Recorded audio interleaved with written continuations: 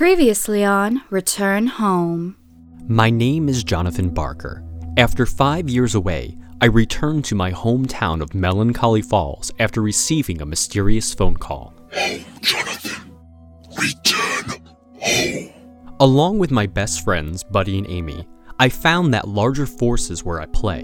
I was a pawn for the Society of Shadows in their fight against the coming darkness. Serve the shadows! Serve the shadows! With the reappearance of my ex-wife, one that I never told them about, my friends were no longer speaking to me. As if that wasn't enough, a new threat has appeared in the form of the Neverwas, an otherworldly entity that has the potential to tear this world and all others apart. The tear, Jonathan. The tear in reality. The one that will certainly bring us to ruin unless we stop it. We don't know what comes next, and as of right now, I don't know if we are in this together. It is now time to return home.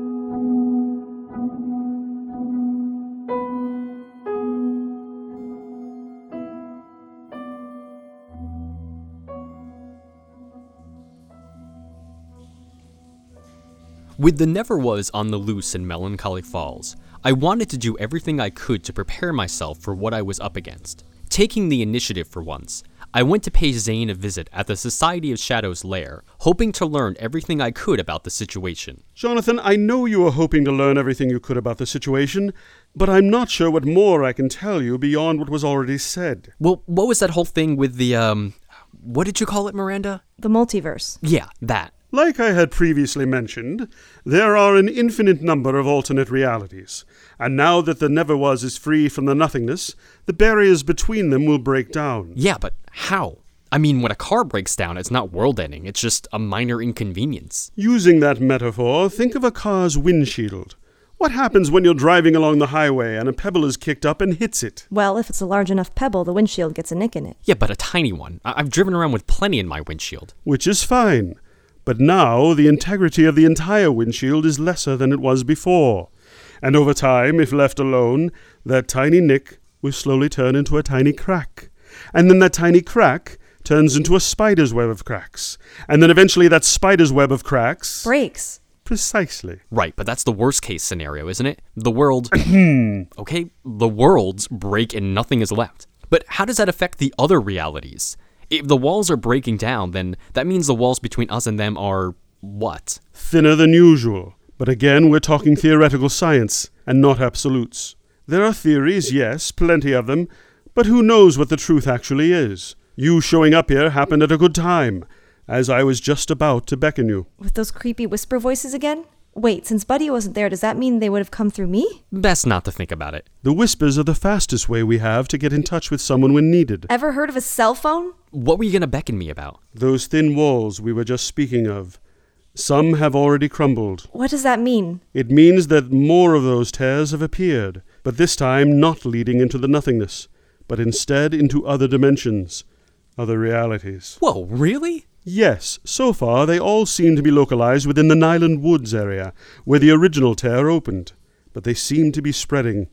We have already contained and catalogued a few, but there are others we need your help in finding. What, does he have a tear detector now? Of a sort, yes.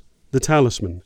It reacted strongly to the original tear, and so it should lead you to the others. But really, we know you can't be everywhere at once, so we are calling in everyone we can to help canvass the woods in order to find them all. Everyone meaning... Yes, everyone, including us apparently. And excuse me, Zane, you didn't tell us he was going to be here. Turning around, I saw Logan, Zane's new assistant, leading Buddy and Amy into the cave's main chamber. We were so engrossed at our conversation, I hadn't even heard them come in until Buddy spoke. I looked at them nervously, but they both just glared back. We still hadn't spoken since Miranda showed up, and it was clear they still didn't want to make peace. Mr. Sanguine, here is Miss Reynolds and Mr. Nutters, as per your request. Thank you, Logan. That will be all. Hi, guys. Nice to see you both again. You too, Miranda. Sorry if I was short with you the other day. It wasn't directed at you. Oh, no, trust me. I understand. We're glad you do, because it seems like a certain someone else doesn't. Which brings me back to my first point. Thanks for telling us the gang's all here, Zane. Yes, I'm aware I didn't tell you, but that is the only way I would have gotten you two here. I know you three, you four, are having some petty squabbles. This is an all-hands-on-deck situation, and it requires our utmost attention. I need you to set aside your differences for this. Is that clear? Fine with me.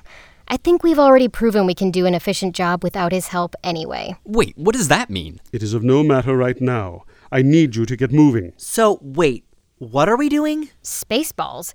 Combing the desert, but replace desert with Nyland Woods, and replace Lone Star with tears. Oh, I get it now. Let our team know the locations, and we will handle it from there. And under no circumstances are you to go through them. Understood? We'll be safe, I promise. Good. Now, to the woods!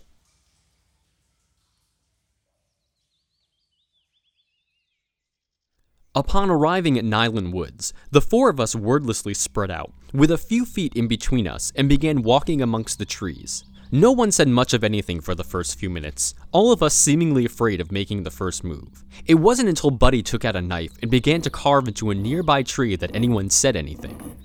Buddy, what are you doing? Marking my territory. Like a dog? No, not like a dog, Johnny. So what are you carving then? I'm trying to get ahead of the game. Who knows what will happen with all these tears opening in the future and what they look like? So, just in case someone gets lost in the multiverse and they aren't so sure where they are, they can check here and see. Then why are you carving the letters M, F, and P into the tree? Isn't it obvious? Melancholy Falls Prime, that's us. That's not a bad idea, actually.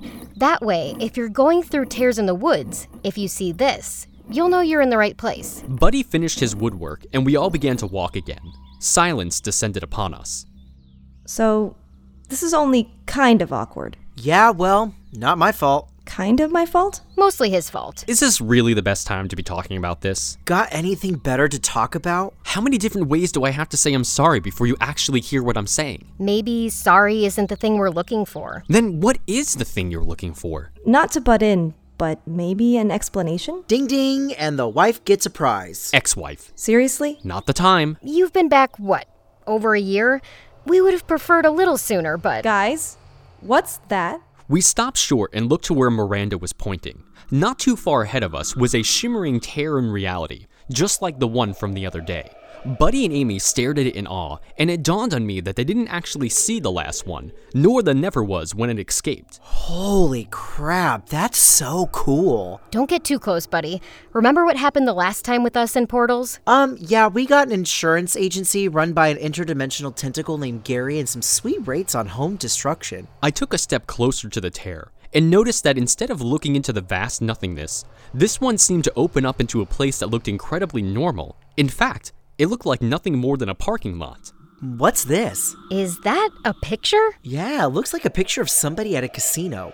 Does he look translucent, or is that just me? It has a stamp on the back that says it's from a place called the Photo Cabana. Is that a place around here? Before anyone could answer, a sheriff and her deputy peeked their heads through from the other side of the tear. They seemed just as confused as we were. Who the heck are you two? I'm sheriff of this here county. Who the heck are you?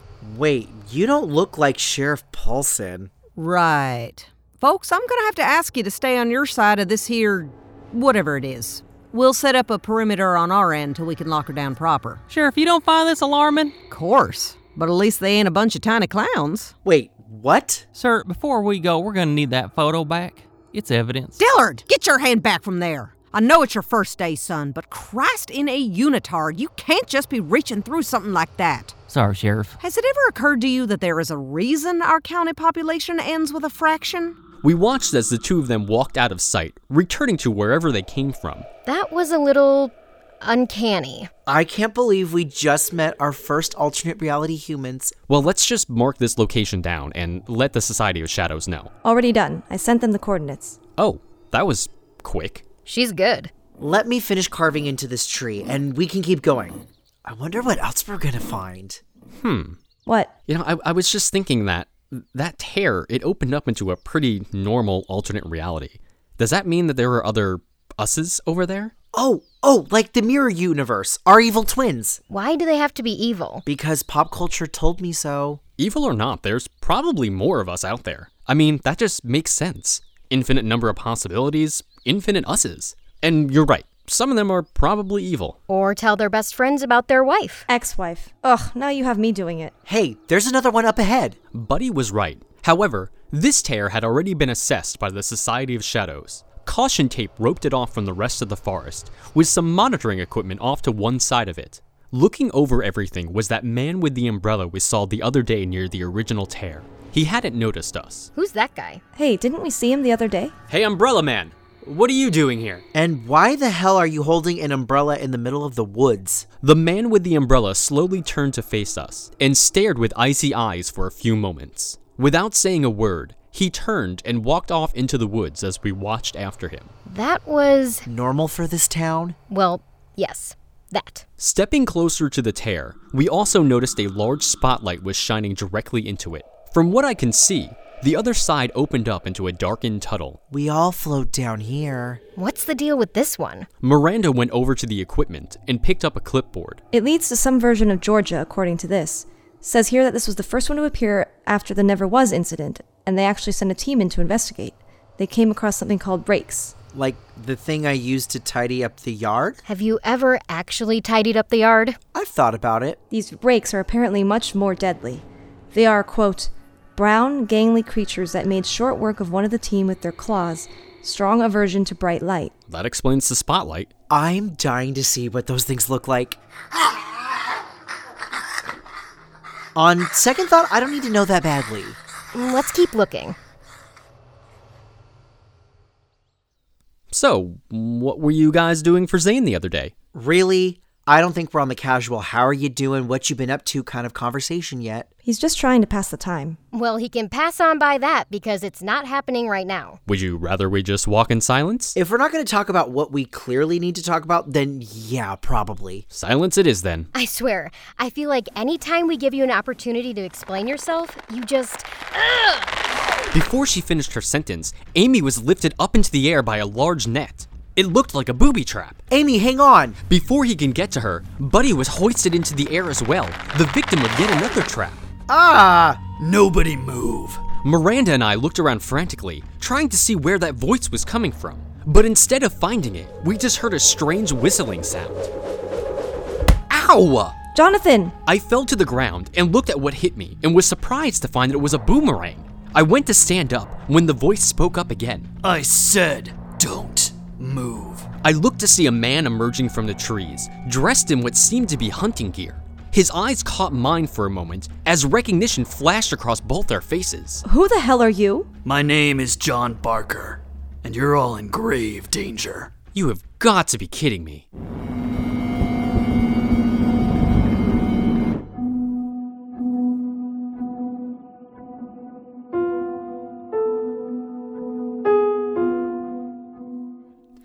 Return Home, Episode 27, Dimensions.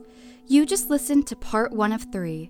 It was written and produced by Jeff Heimbuck. Additional story by B.J. Grip. It featured the vocal talents of Alyssa Retorno, Forrest Orta, Steppy Kamei, Cleve Nettles, B.J. Grip, Zane Sexton, and Jeff Heimbuck.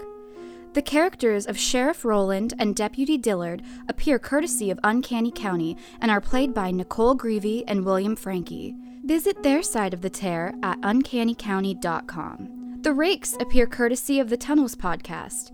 You can visit them at tunnelspodcast.com. The original musical score was by Corey Celeste. Want to find us on social media, buy Return Home merchandise, or support us on Patreon? You can find links for each in the show notes or on our website at returnhomepodcast.com. Questions? Comments? Found a tear opening into another podcast universe? Send us an email at returnhomepodcast@gmail.com. We love to hear from you.